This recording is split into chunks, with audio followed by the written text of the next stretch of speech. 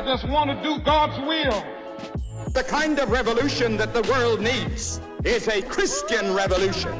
If you want a miracle, you've got to expect it to happen. You are the recipients of God's grace and God's blessings, and you rejoice in that reality. Welcome to Life Today Live. I'm Randy Robinson. And you know, there's a very empowering thought in the Bible, an idea, really a command, and that is to take every thought captive, which, if we can do that, it is life-changing, revolutionary. How do we do that? Can we actually do that? Do we need a little help? I think we do. We're going to talk about that today. My guest is Kelly Balarie, and she has a book called Take Every Thought Captive. Looks just like that. It's available now. You can pick it up where you get books. But how do we do that? I mean, you know, sometimes we read these commands in the Bible and we think, I can't do that. And there's maybe some truth to that. So we're going to dig into that. Appreciate you guys being here today. If you'd like to share this conversation with someone, hit that share button and they can be a part of this. Kelly, welcome to Life Today Live. Good to have you. Randy, thank you for having me here today. It's such a joy to be with you in a place that just brings life in a powerful way. Let's jump right into that, and let's start with the first question. I mean, is this just one of those nice thoughts in the Bible, or is this something we can actually do? I love how you say that. Is this just one of those nice thoughts? Because I think that's the essence of why I wrote this book, Take Every Thought Captive, because I didn't want it to just be nice thoughts that I read in the morning. And I'm like, oh, that's a nice thought. Or, oh, yeah, in theory, I guess that promise is true. No, Randy, I wanted this to be his word to be my word, Jesus's hands to be my hands, and Jesus's feet to be my feet, so that everywhere I go, people are feeling his love. I'm having his vision.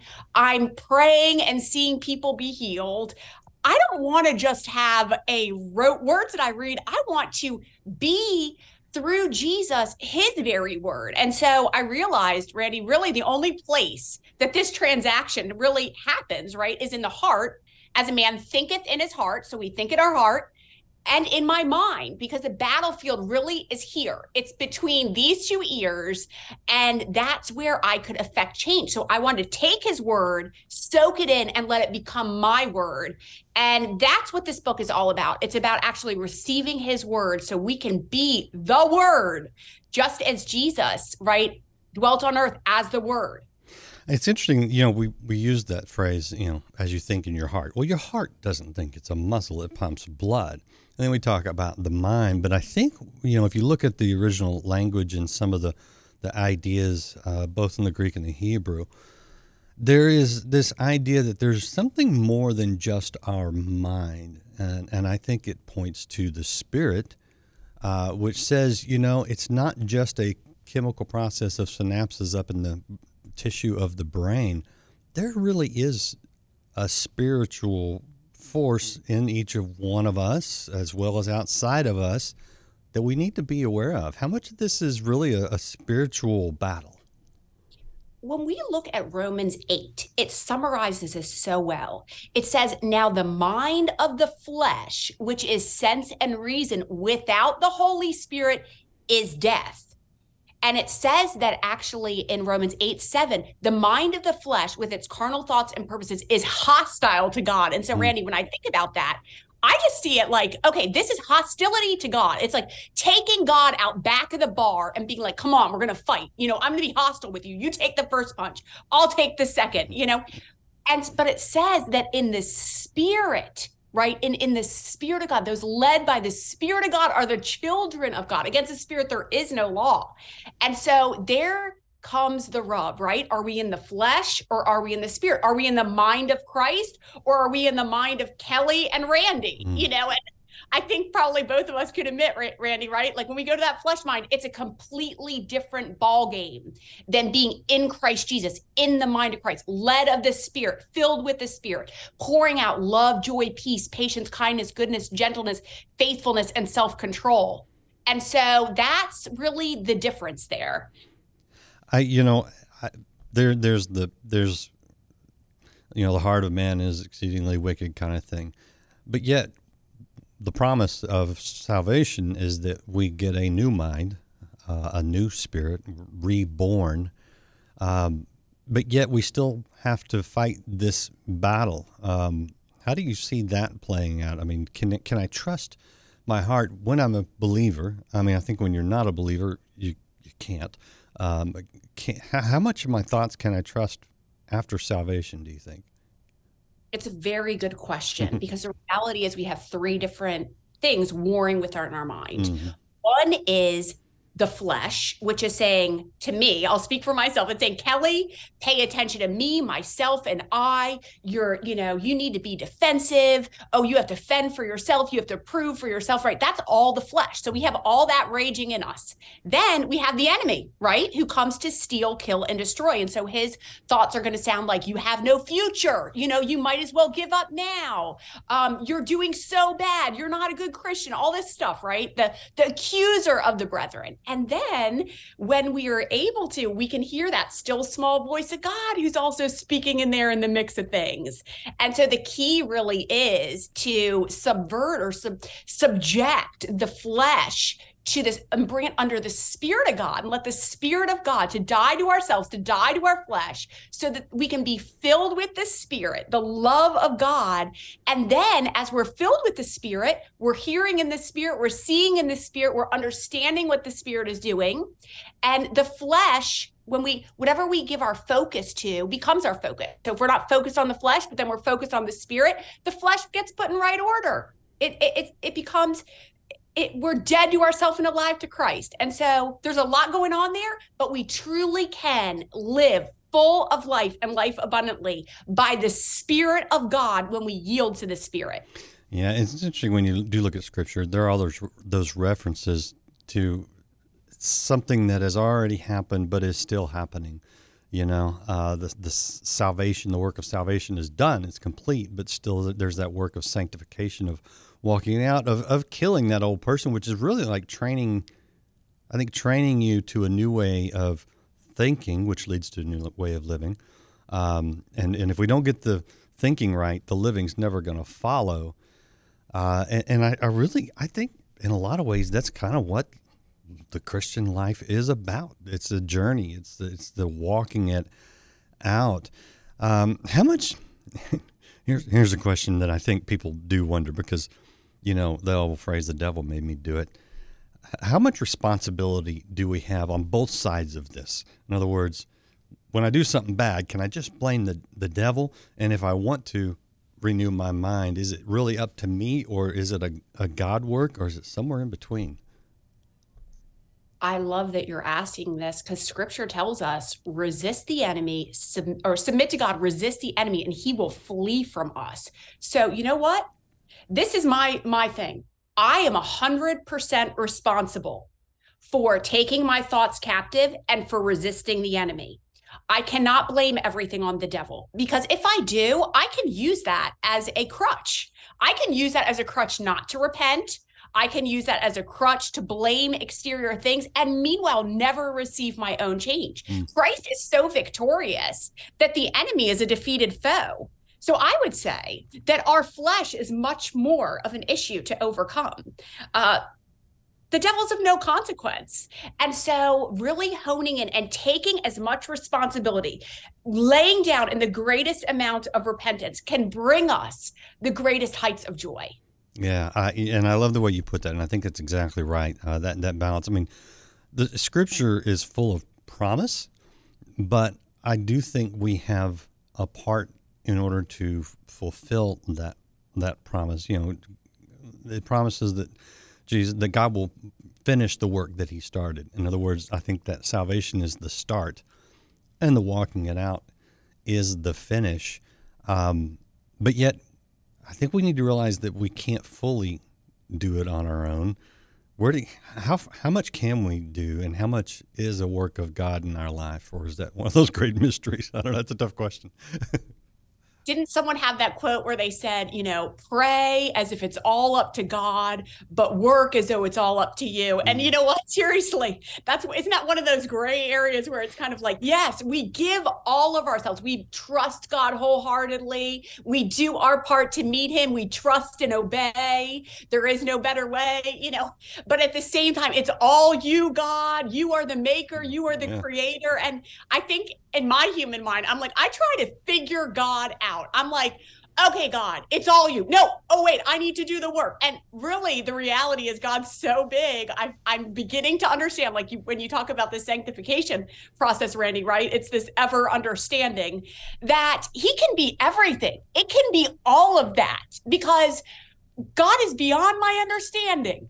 God is beyond Kelly Balarie's comprehension. And so even that increases the fear of the Lord. Because I'm like, whoa, God, you're so much bigger and grander and mightier. And it's yes and with the Lord. Yeah. Yes, we'll walk through trial and tribulation. And yes, there's the greatest blessings of the Lord, exceedingly abundantly more than we could ever imagine. It's this duality that blows our mind. But that's a really good thing to have our mind blown. Yeah. And I think you're exactly right. Again, I mean, I asked the question, but really the answer isn't either or. It's both and, How do we recognize, and this is a tough one for me, more on the God side. I mean, I think any thought, I'll just go ahead, any thought that's negative, that's bad, that's wrong, I'll just go ahead and take responsibility for it. I'm like you. I view the devil and the demons as cockroaches. Yes, they're annoying, but you turn on the light, they scatter. We can step on them. Not a big issue. But when I try to hear God, and I think that's from God, and some things you can check against the Word, and it's black and white. It's very clear. Other things, it's not so much, and a lot of times they're the lesser, things. They're not like great, big, grandiose truths. They're just direction in my life, and things like that. I'm not one that goes around saying, well, I woke up this morning and God said do this. It's like I don't know. How do we know if it's the voice of God or if it's just our own minds at work sometimes? And really, I don't know. I have some thoughts on that, but I'm curious what you think. Well, it's such a good question because isn't that one of those journeys that we're ever exploring with the Lord? Jesus really spoke his unique love language with even the disciples, right? There they were, many of them were fishermen. And he told them, I'm going to make you fishers of men, right? So speaking a specific language. The other morning, Randy, I was sitting out on my porch and I was asking God that very thing. I thought, God, what's your language for me? How do you speak to me? And I'm sitting right there. And all of a sudden I see a bird fly up on this bird feeder. And in its mouth, it's holding a pretty long white feather. And I thought, we don't really have birds around us with white feathers. I thought, that is very unusual. I can't even think of a bird I've seen around here that's white. We're not in Florida. This is just not, and that big. And I thought, that's gotta be a feather of a dove or an eagle. And I thought, Lord, I literally just asked that question. And I love birds. I've had this little thing with birds. And then this bird comes with this feather. And I think the Lord was either encouraging me about, his Holy Spirit speaking through unique happenings, or else even just being an eagle and having eagle eyes to see things in the spirit or how he shows me. But even that spoke to me because that was my language and I love birds and I love nature. And so when I tuned in to how he wanted to talk to me in my language, I was then able to see.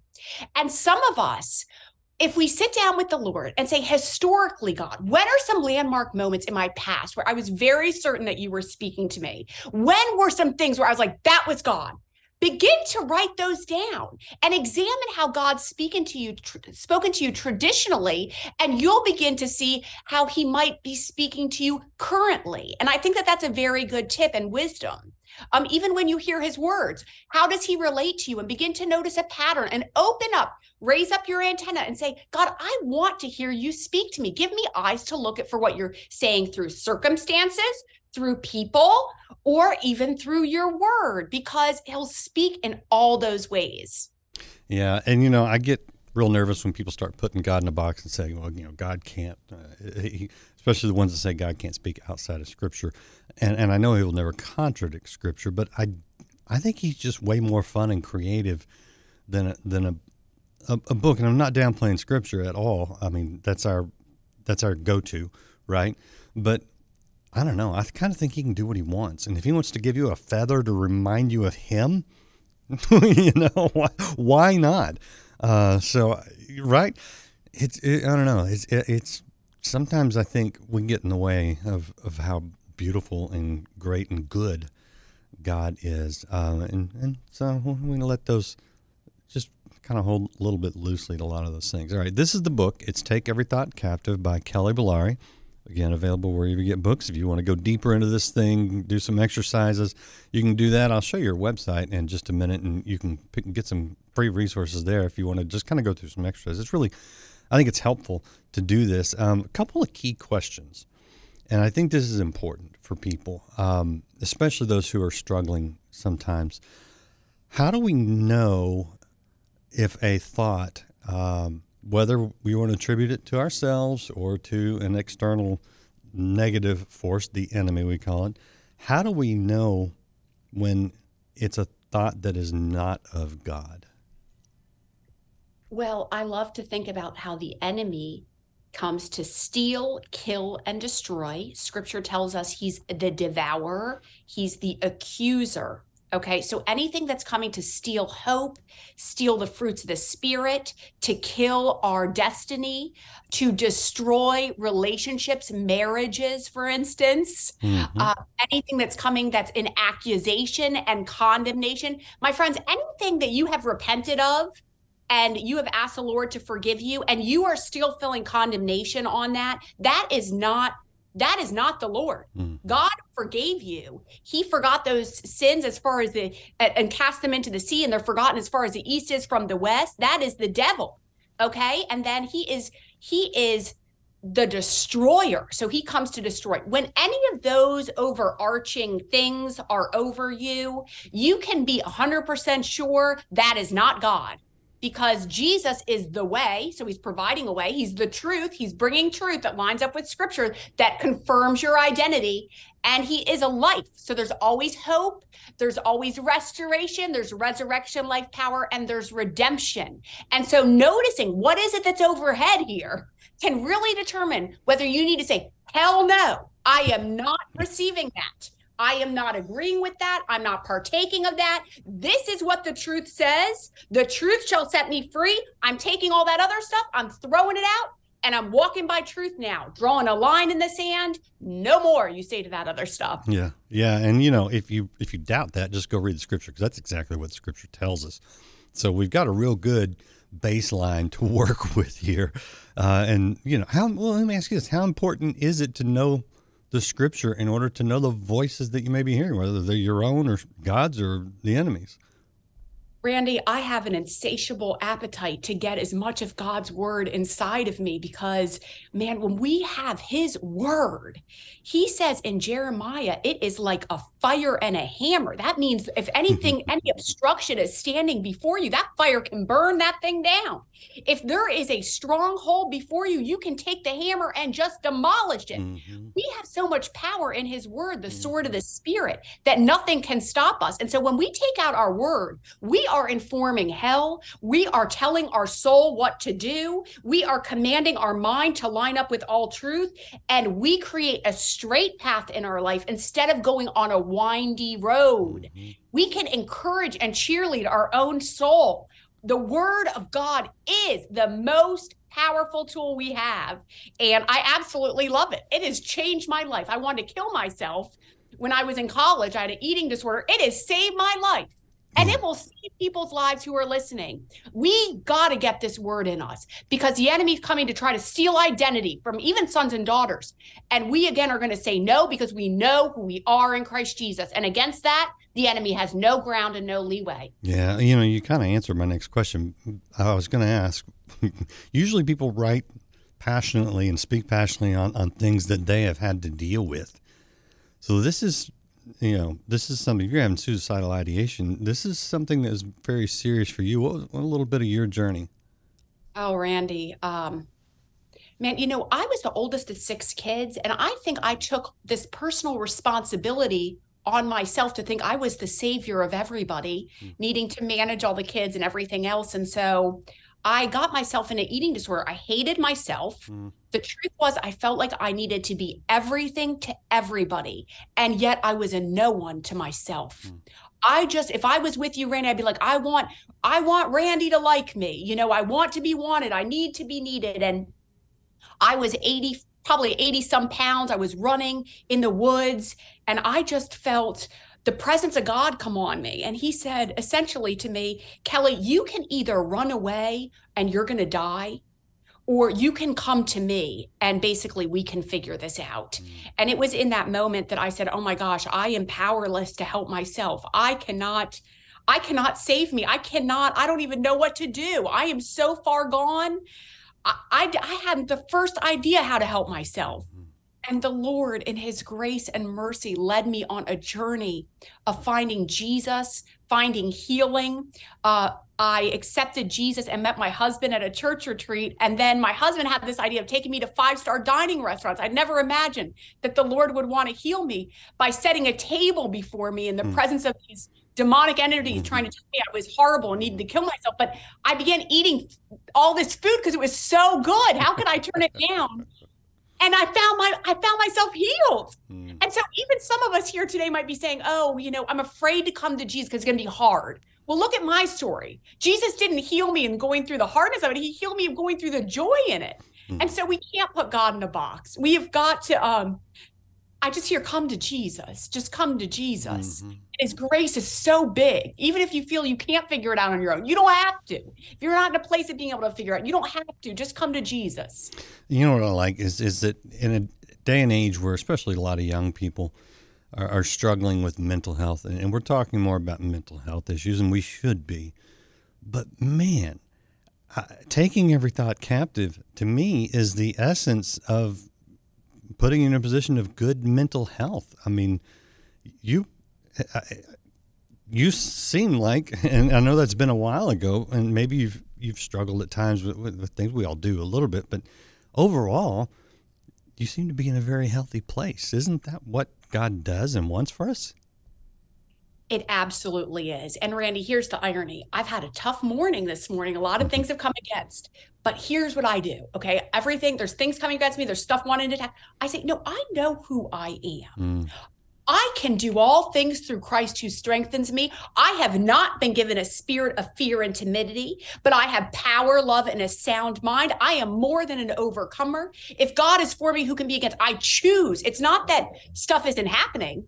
It's that I am choosing to be walking in the truth of God. And I'm saying, he says to put on our new nature. I have to put this stuff on me and say, this is it. And then when I have that on, then I can rise above and say, no, I'm not going to come down here to the low places. I'm seated up here with Christ in the heavenlies. I'm moving on up. Remember that song, Moving On Up? It's like that. I'm moving on up. And so I'm passionate about this because I have to live it all the time, the time. Yeah. All right. Now, I want to hit a couple of resources for people that probably watching you and going, I wish I had what she has, because the good news is it's the Holy Spirit, and we're all invited to come and dine in that sense spiritually. The first website, purposefulfaith.com. That's your blog. But the one I really want to focus on is itakethoughtscaptive.com, because you've got some resources. I mean, you can order the book, yes, but you've also got some free resources up there for people who need to maybe get a little help, a little jump start. Walk us through some of what you're offering people. Randy, my heart is for everyone to get the book who can, because it has a 2-step stop, start, take every thought captive mind process. And people have been blown away that it's so practical and really helping us dig down into the nitty gritty of how to do this. But I recognize, seriously, not all of us are even in a place of being able to financially buy a book. And I never wanted it to be about the book. I want this to be about the message. I want everyone to be helped. So I've included the stop start process for free on that page. I've included prayers and declarations, all of us, more than ever. This is a call. If you're not in a battle, you will be in one tomorrow. We must take our thoughts captive. We must learn how to do this. So please go to I Take Thoughts Captive and prepare today before the battle comes tomorrow so that you can stand firm against the strategies of the enemy and the schemes of the flesh. That's my encouragement to everyone today. Yeah, and the good news is God promises that we can, and that he will come alongside and help us when we can't. It's not an either or, it's both and. Kelly, I sure appreciate your encouragement. Your excitement is contagious, and that's a good thing. Anything you want to add before I let you go? No, I just pray that everyone have a blessed day and that you have ears to hear who is speaking to you. Yeah, I love it. Wow, there's some encouragement. If you want to encourage somebody, hit the share button and check out itakethoughtscaptive.com and start doing it. Do it right now. Do it today. It's a good way to live, and you will find that you will grow when you exercise this. If you haven't liked or followed or subscribed, I invite you to do that. We'll bring more encouragement to you, and I appreciate you being here. We'll see you again next time here on Life Today Live. And the hour of darkness, but enjoy it. Squeeze all the fun you can out of it. This is your hour. Because it's soon going to end. And truth will be on the throne for a change. Sunday is coming.